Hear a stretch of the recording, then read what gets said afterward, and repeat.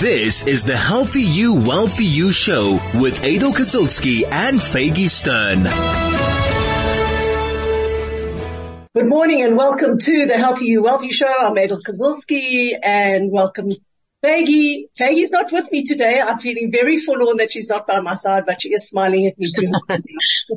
Adel, I'm sure you'll manage there without me. You'll do great. Don't worry. Very bereft, Faggy, very bereft. Talking about feeling very bereft and abandoned, today we're going to actually discuss a very, very interesting subject, and that is the subject of attachment. We are going to be talking about different attachment styles, what they are, why they matter, how to nurture secure attachment, and how it can benefit us to know what our attachment style is. And hopefully, we hope that by the end of the show, we will even leave you with a better understanding of your own attachment style. There is a lot of talk about it in the world today, and we have two professionals that we've had on before. We love having them on. We have Tova. She is a counseling psychologist seeing individual clients and couples in Psych Central in Johannesburg, and she is very passionate about our early life attachments. Tova has studied parent-infant psychotherapy and dedicates time in her busy schedule to the non-profit organization Ubele, where she supports new mothers on their journey to motherhood. And Tova, as you will see, wholeheartedly believes that the early attachments and relationships in our lives shape much of our future, and by exploring our past, we can journey to restore and repair parts of ourselves to walk towards optimum mental health. And then we have Esther Hecht. She's a social emotional learning coach for parents and educators. She's a conscious discipline practitioner and runs workshops on conscious and connected parenting. And with her 10 years in education and as director of the Santon Hebrew Club, she's also the director of professional development at Chabad of Santon Nursery School. Esther is definitely passionate about helping parents and educators develop social emotional skills within themselves foremost, and in turn teach these skills to their children and students. So without further ado, good morning, Tova, and good morning, Esther. Hi guys, good morning. Good morning. Thanks for having us. I'm super excited, and I think that I posted on our pre-recording chat that I was actually listening to somebody else in America that was talking about attachment. It's chatted about a lot. I know a little bit about it, but I think that let's kick off for our listeners, Tova, by explaining what is attachment theory. So I feel so excited to be talking about this. I feel so passionate about attachment. I've studied it in my master's and in my honors thesis, and it's just something that I think is starting to inform so much about how we understand the world. But if we start at the very, very beginning about attachment, it's an inherent system that we are all born with. And the way I like to think about it is that our attachment system is always on and active. It's almost as if, we're on the radio now, and it's this idea of, you switch on your radio and it's picking up all the signals. It's trying to pick up, the right radio station. That's actually the way that we're born and come into the world, wanting to seek proximity. And I'm going to just say parents, caregivers, mother, all interchangeably. But the point is that we have this inherent system wanting to create proximity with this person and connection to this person. And the reason why it's so fundamental is actually very basic. Out of all the animals in the animal kingdom, the human child is the most vulnerable and the most needy of its primary caregivers in order for food, shelter, warmth. Think about all the basic needs that we come into the world with. So it starts off as a very primary need, getting close to this person who's going to meet all our needs. And at the same time, which I know Esther feels so passionately about and wants to jump in and also talk about, but at the time in which we're busy trying to create this connection with these people who are going to be looking after us, our brain is also busy wiring about what is safe and making templates for the future around what do we expect. So I think that the attachment concept, just very basically, is this: think of this newborn baby who's going to create closeness with this primary caregiver in order to manage being in the world. And one of the just very basic physiological parts of a baby coming into the world that I find so fascinating is that a baby is able to see 23 centimeters away. And 23 centimeters away is actually the distance between, let's just say a mother or parent cradling a baby from the baby's eyes to the mother's eyes. Now, if it was only about food, it would be the distance that the baby would need to see perhaps the mother's breast. But this is actually eye contact, is the 23 centimeters distance, which is what a baby's born being able to see. So can you give us different attachment styles? For sure. So I think that's where the world is, like everyone's getting very excited about it. And I was even thinking, Adel, when you first began saying to Fagi, a bit anxious without you. And I was thinking, well, maybe Adel has an anxious attachment style to Fagi, and Fagi's got a bit of an avoidance. She's saying, Adel, you're going to be okay. But I wasn't analyzing your attachment styles at all. We'll come for couple therapy one day.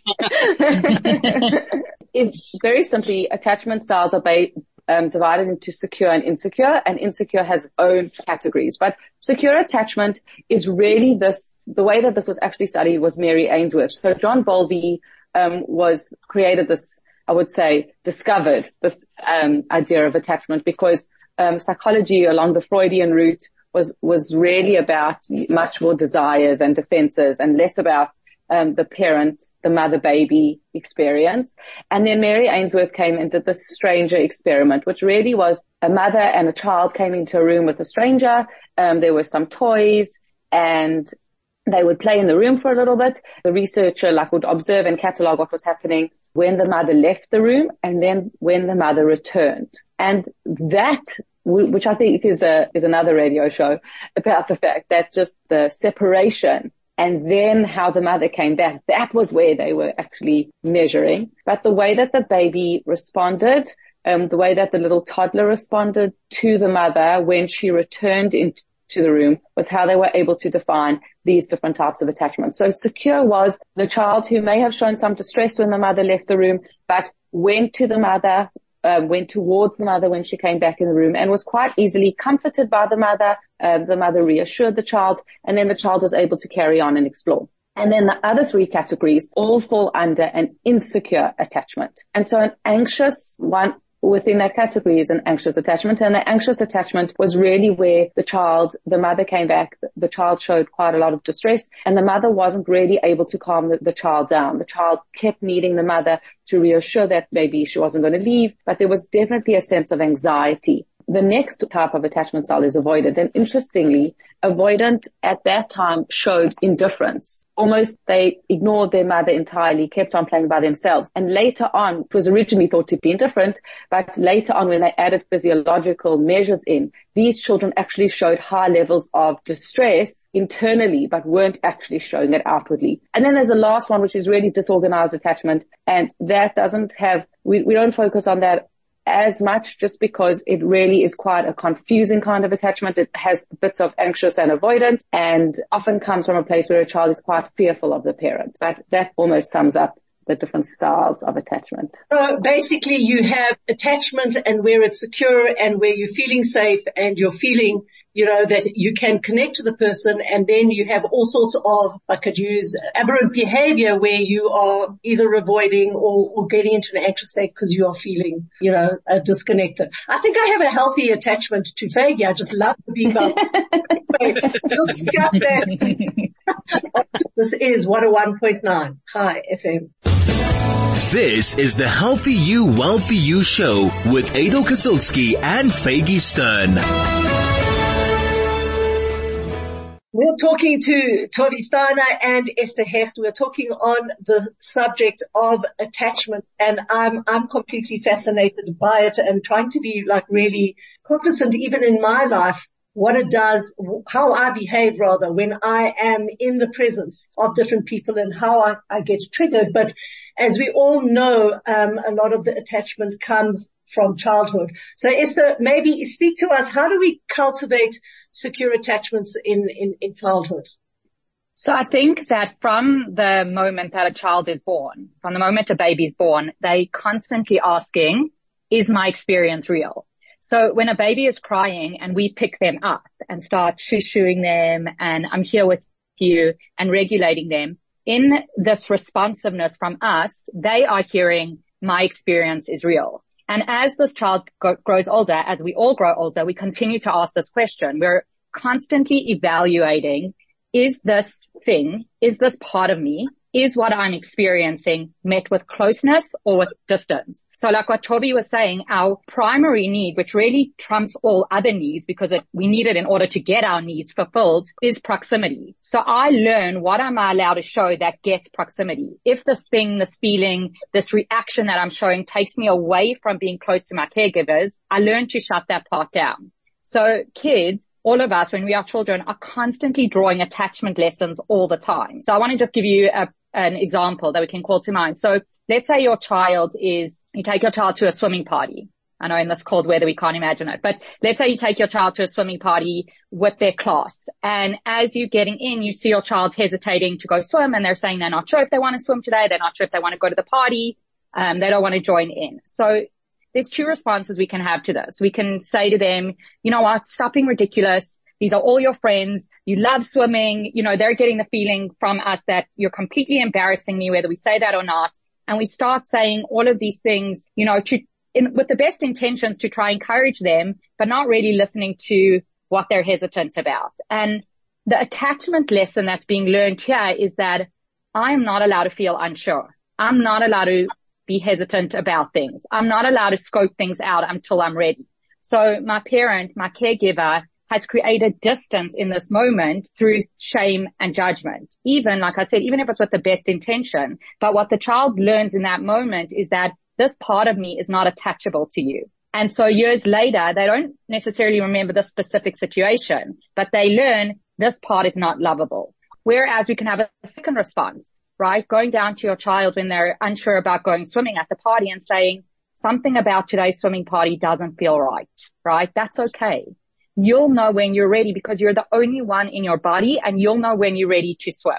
And the attachment lesson in this moment that is learned is that the part of me that's unsure, the part of me that takes in data before I jump in, that part gets closeness and acceptance. So I think what's important to mention is that an attachment style isn't formed through one event as a baby, but rather a pattern that is formed over years in our childhood, when a child is constantly getting these messages over and over again. So now let's take that child from the swimming party when they're 3 or 4 years old, and now fast forward to when they're a teenager, and there's a 16th birthday, and there's alcohol and maybe drugs and kids hooking up, and your child has a hesitation.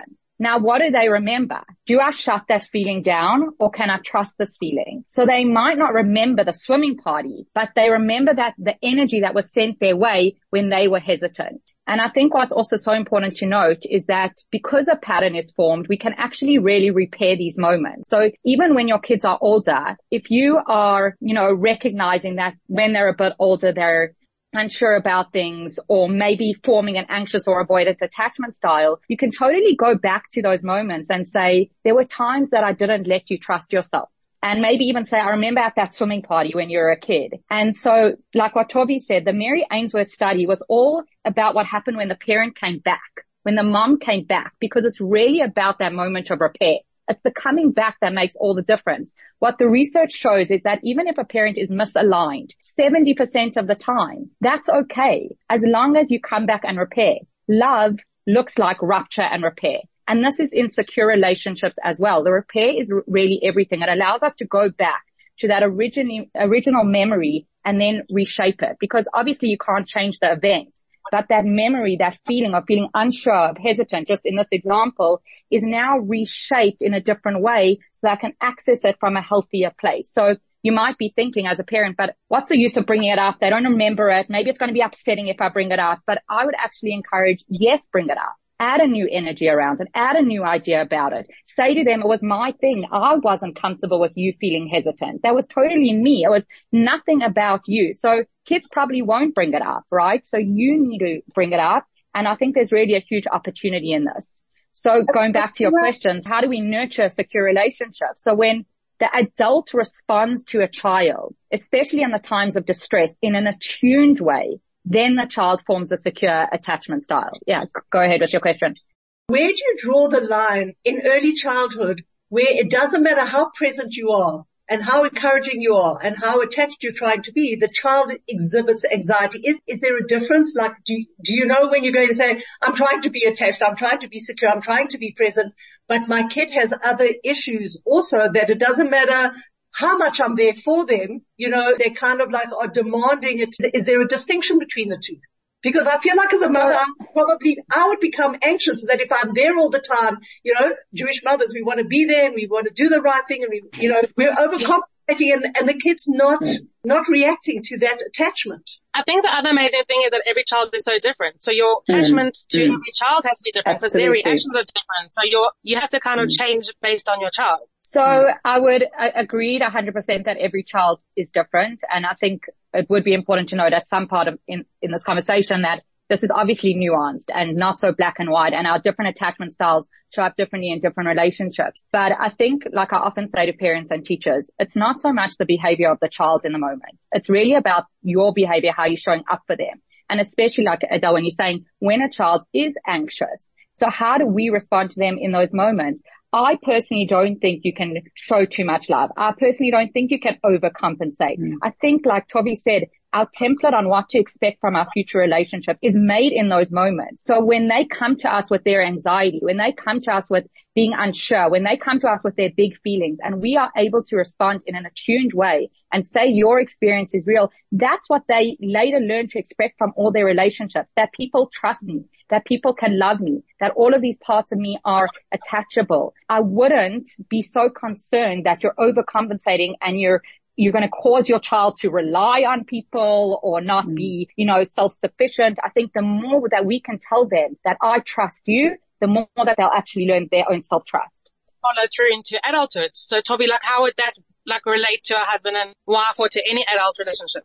Yeah, I mean, as a, just a caveat, and I think what Esther's saying is that, I think we live in this world where we do want to make sense of everything. So then it's like, okay, so I'm securely attached. So now what does this mean? Okay, so I'm anxiously attached. Okay, what does this mean? Like, as Esther said, I think it is more nuanced. And I also think what's so important, like you're saying, is that this comes up so differently in different relationships. I think that for the most part, we could say, within adult romantic relationships, I do think that your core attachment style will be triggered. And it will be quite obvious, I think, when I see couples in the room, where it's manifesting here. It doesn't mean that if this is their attachment style within this adult romantic relationship, they don't have family members or they don't have friends who, I guess elicit a different kind of attachment style, maybe a healthier or less healthier in different kinds of relationships. But I think really what you can see with secure attachment, and I think Adel, it also connects to what you are asking, is that there's actually that someone who is securely attached actually grew up with lots of love and lots of support and actually consistently responsive caregivers. That's the clue. And what happens as adults is that they're actually interdependent. They connect in a healthy, mutually beneficial way. They're okay with connection and they're okay on their own. They can think flexibly. They're comfortable with differences. They'll talk about, like, if a couple comes in and one partner will talk about the partner and they'll talk about, but I understand that my partner has all these different parts. That would be much more of someone who has like a secure attachment, because they're also able to compartmentalize a little bit more. They're able to differentiate. And someone with a secure attachment, which I think is so important, is that they're actually able to internalize love in a very real way.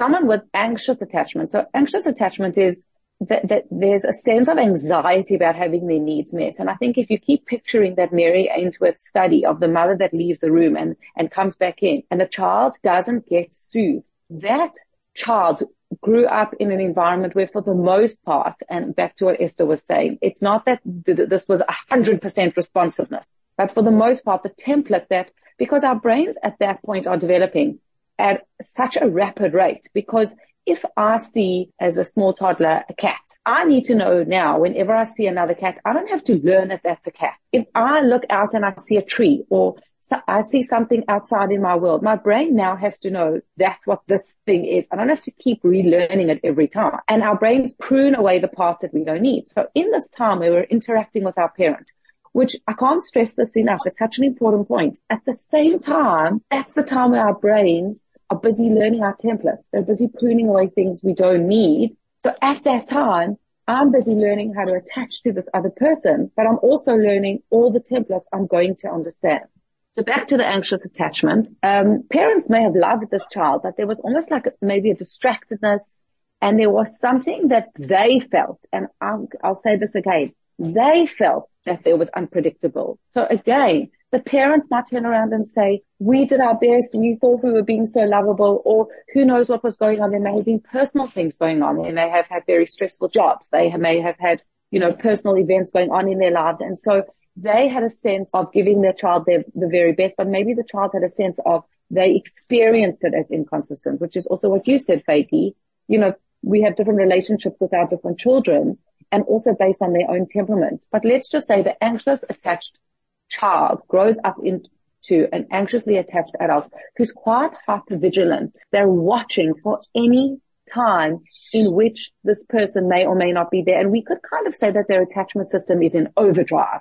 It's almost like they're picking up every single signal, which may or may not have even been what the person was sending out to them. And this kind of person actually needs lots of reassurance in relationships. Interestingly and unsurprisingly, they are often attracted to a much more avoidant kind of personality. And you'll see this, and this is very gender stereotypical, and it's not always this way. But let's say, for example, you'll have a woman in a couple, in a heterosexual couple, and she'll be saying something like, she kind of has to like maximize her feelings, and she'll be saying, but it is a big deal, and this is really how I felt, and she'll be like, he will be responding like, I don't know why she's making such a big deal about this. And sometimes that will be the hint for the avoidant and the anxious, because the avoidantly attached person, they kind of keep intimacy at arm's length. But there's a reason for it. And the reason why they did it was somewhere along the way, they felt they needed to diminish the importance of their attachment. Maybe they were left alone a bit. Maybe they experienced their parents as rejecting of them. So what they did was they put the brakes on their attachment. So the anxiously attached is over-analyzing everything, whereas the avoidant is like, okay, I'm just going to myself a step back so that I don't put too many eggs in my basket and then I get disappointed. But if we go back to the study, those children still had very high stress levels. And so the work in therapy is often to get actually the avoidant person to realize that because they put intimacy, connection, closeness at arm's length in order to protect themselves, it doesn't mean that they don't want it. It's just they're disconnected with that want. And the anxiously attached person would say something more along the lines of the signals that they keep picking up on. We would work quite hard on, can you self-soothe? Can you find connection and closeness to yourself in a way that keeps you feeling secure and grounded so that you're not always, checking out, is this person sending me the right signal all the time?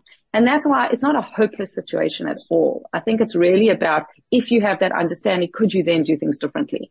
Interesting what Toby's saying about the anxious attachment. Also, I think the child who grows up when their adult in their life is responding in an inconsistent way. So they're sometimes attuned and sometimes not. So this also forms an anxious attachment. And like you were saying with the hypervigilance, a child who grows up like this forms this hypervigilance. They are very aware of their adult mental state, particularly anger, right? So, and when you're hypervigilant like that, what does that do to the child? It inhibits your exploration. It inhibits you thriving in a playful environment. So what does this child look like? They learn to cling. They learn to whine. They learn to demand attention and connection. Why? Why are they doing this? Because they're trying desperately to recapture those attuned moments that come and go with no predictable pattern, right? So that is why they're constantly like, they're looking for it because I want to grab it just in case it's going to come back in these moments. So often we say when you say a child is attention seeking, they're not actually attention seeking. They're really connection seeking. Very interesting. I was going to ask this question, and I think, Tova, you touched on it a little bit. Okay. So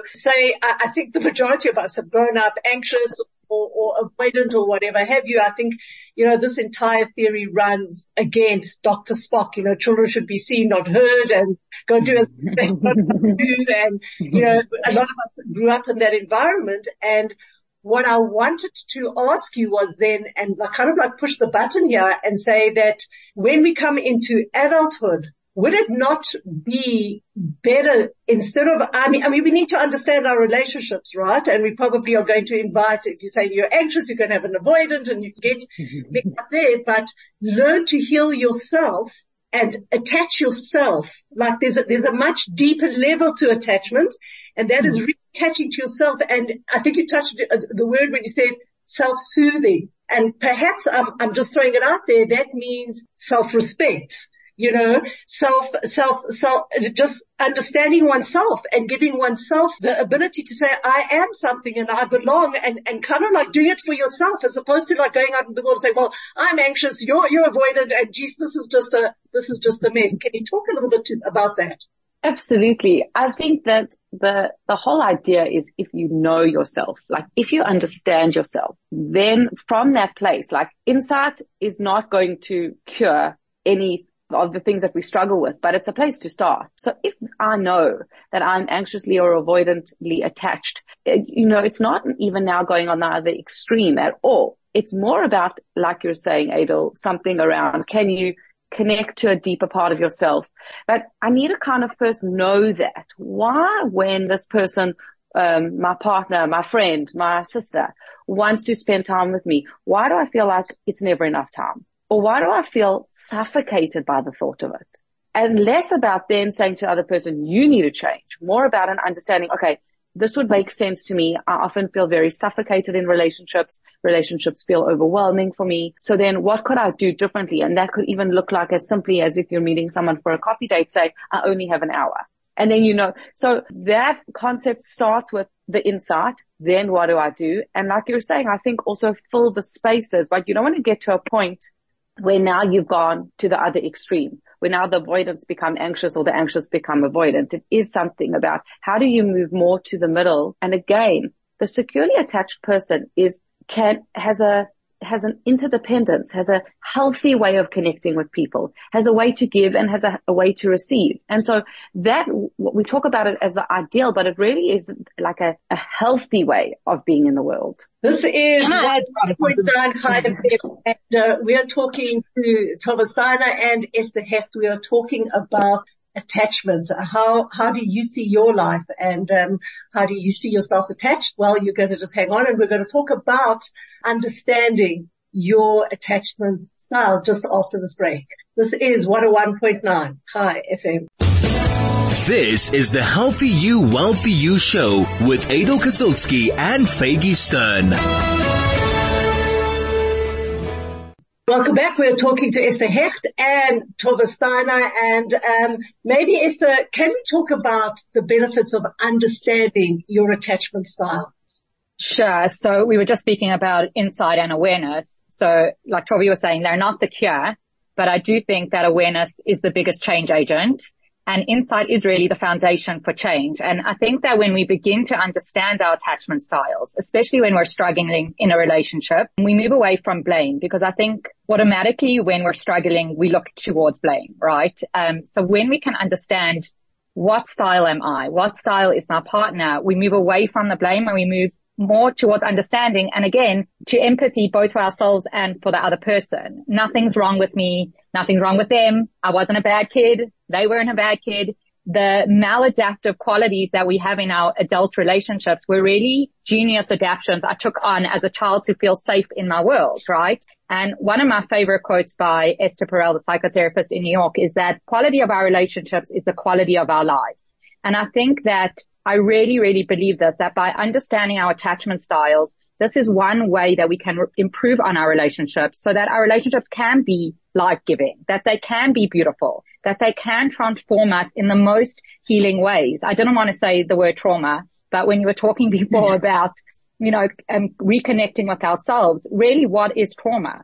Trauma, as we understand it today, is a disconnect from who we are, a disconnect from myself. And relationships can heal this, can heal these emotional traumas. And I think, like what Toby was saying before, even if we have a more anxious or avoidant, insecure style of relating, it's not hopeless, because we can all move towards having more secure relationships. So with the understanding that I am, wired more for anxious or avoidant, then I can move towards having a secure relationship, and this can be revolutionary. And like I said before, obviously it's nuanced, and obviously it's not so black and white, and we can have different attachment styles with different people. There may be anxious or avoidant styles that you've always exhibited And now with one person, you're, forming a secure relationship and you're still, you think you might be hypocritical and why am I still showing up like this? Because it is nuanced. And that's where it's helpful to have a therapist, to talk these things through.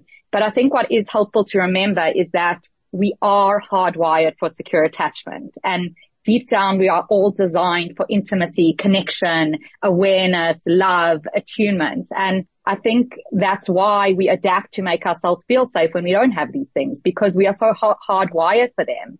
And I think if we truly believe that we have it within us, we can work towards this in all our relationships. So just like a practical piece that I would say, if you like, where to even start right now with, whether it's in a romantic relationship or someone or a friend or a child, I think that the road to attachment is attunement, right? So really, what is attunement? Attunement is when we can completely tune into the inner world of someone else, right? And we all know this feeling. Most of us have had this experience of being completely seen and heard and held by a person on a deep level. And this deep connected sense of being understood is so profound that it can transform us, it can transform the other person, and can really transform the relationship. So I think just start it with attunement, because this is really the road to attachment. I think if I might say, you need to be attuned with yourself. You first need to understand yourself so deeply, because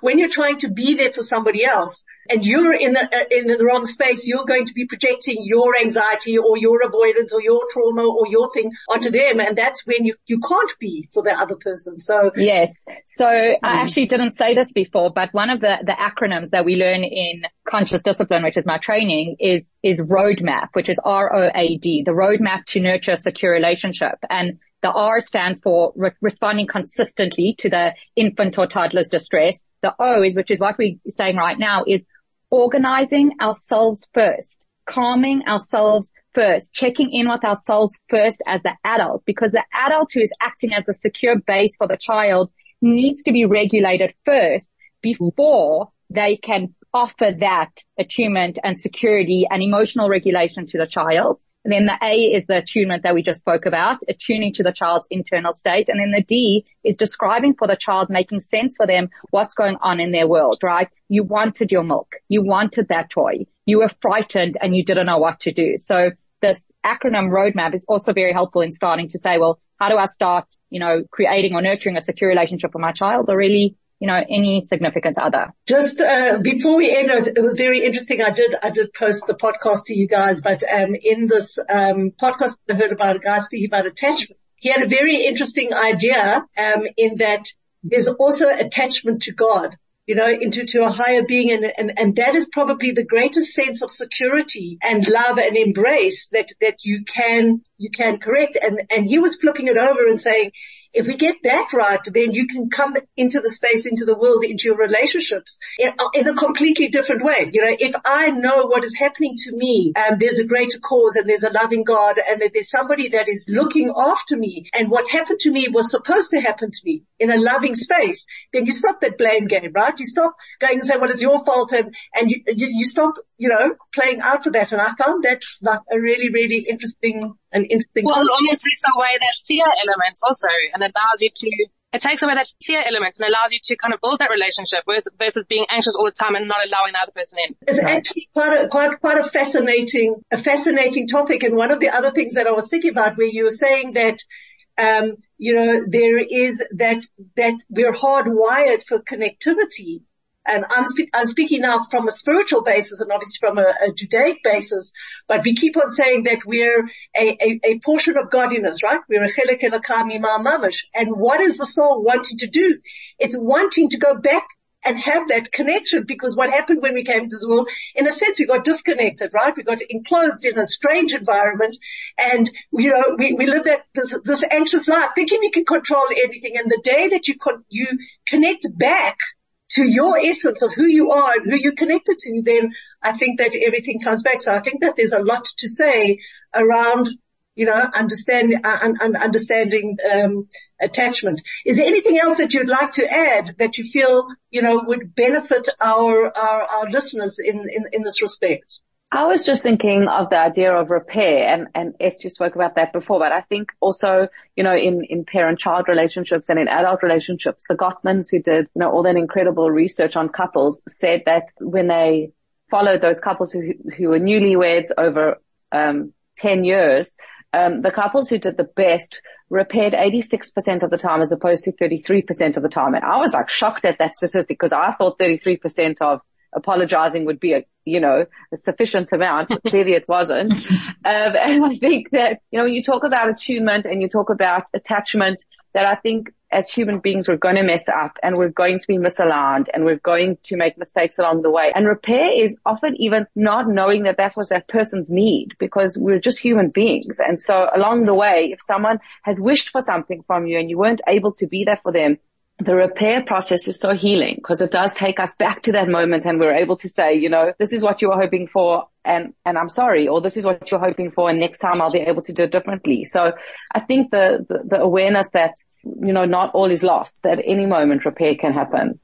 This is 101.9 High FM and we're engaging in a very, very interesting topic called attachment. Please stay tuned and hopefully we're going to give you a little bit of a few more resources that you can look into to help you along your journey of attachment. This is the Healthy You, Wealthy You show with Adel Kasilski and Faggy Stern. We have a couple of minutes left on our radio show talking to two of my favorite ladies. Tova, maybe can you help our listeners give some books maybe that they can look into or resources that they can find? And after that, I'm going to ask both of you, should our listeners wish to contact you, how they can. So Tova, first, let's talk about what books you recommend. Okay, there's so many, but I'll just give you, you might not have enough time for this. Yeah, okay. So,